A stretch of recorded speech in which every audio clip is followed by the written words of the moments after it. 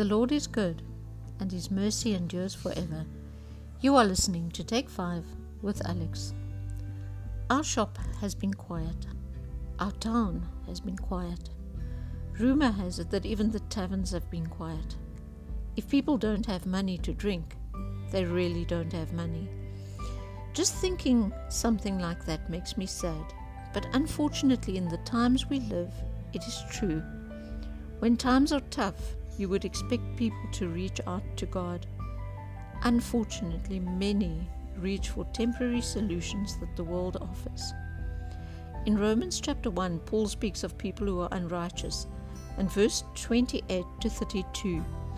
And even as they did not like to retain God in their knowledge, God gave them over to a debased mind, to do those things which are not fitting, being filled up with all unrighteousness, sexual immorality, wickedness, covetousness, maliciousness, full of envy, murder, strife, deceit, evil-mindedness. They are whisperers, backbiters, haters of God, violent, proud, boasters, inventors of evil things, disobedient to parents, undiscerning, untrustworthy, unloving, unforgiving, unmerciful, who, knowing the righteous judgment of God, that those who practice such things are deserving of death, not only do the same, but also approve of those who practice them. This is such a mouthful. Then Paul goes on to say that we are not allowed to judge, because everyone who judges also does the same things that he is judging. To me, this means that I cannot judge sin, because I also sin. It might not be exactly the same thing someone else does, but it is sin nonetheless. Nobody is perfect and without sin. We are not Jesus. Romans 3 verse 23, for all have sinned and fall short of the glory of God. And the very next verse, being justified freely by His grace through the redemption that is in Christ Jesus, whom God sent as a propitiation by His blood, through faith, to demonstrate His righteousness, because in His forbearance God has passed over the sins that were previously committed, to demonstrate at the present time His righteousness, and that He might be just and the justifier of the one who has faith in Jesus. If I think about Jesus dying for me, I really struggle sometimes to believe that He really would do it for me. But because I believe every word of the Bible, I have to believe it. I have to believe that it doesn't matter how bad my life was. It doesn't matter what I did or said or thought.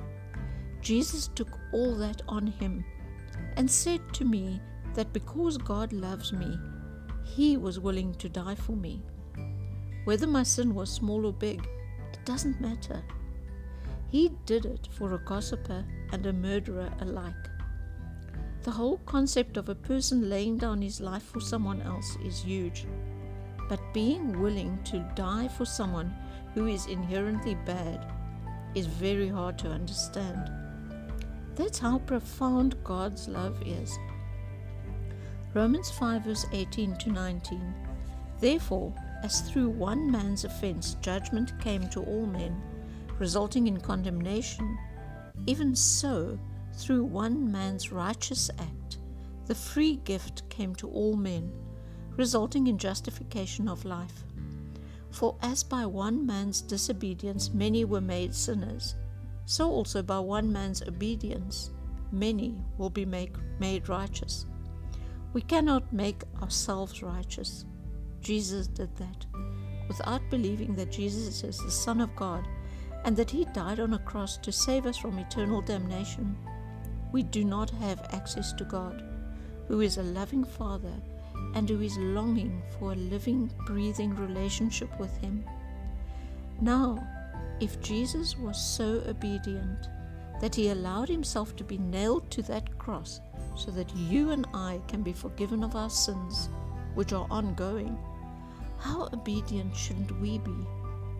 We know that we should be obedient, and we know we should be on fire for Jesus, and we know that we should be reading our Bibles and spending daily time in prayer. We know that we should be nurturing the relationship that God wants with us. But do we do what we know we should be doing? How often don't we become cold, especially when we become so busy in our daily activities that we tell ourselves we are way too busy to spend time with God? I resolve to spend more time communing with God, and I put the challenge out there. We can do it. We can get closer to our Redeemer, particularly when we are reminded of how much our salvation cost Him.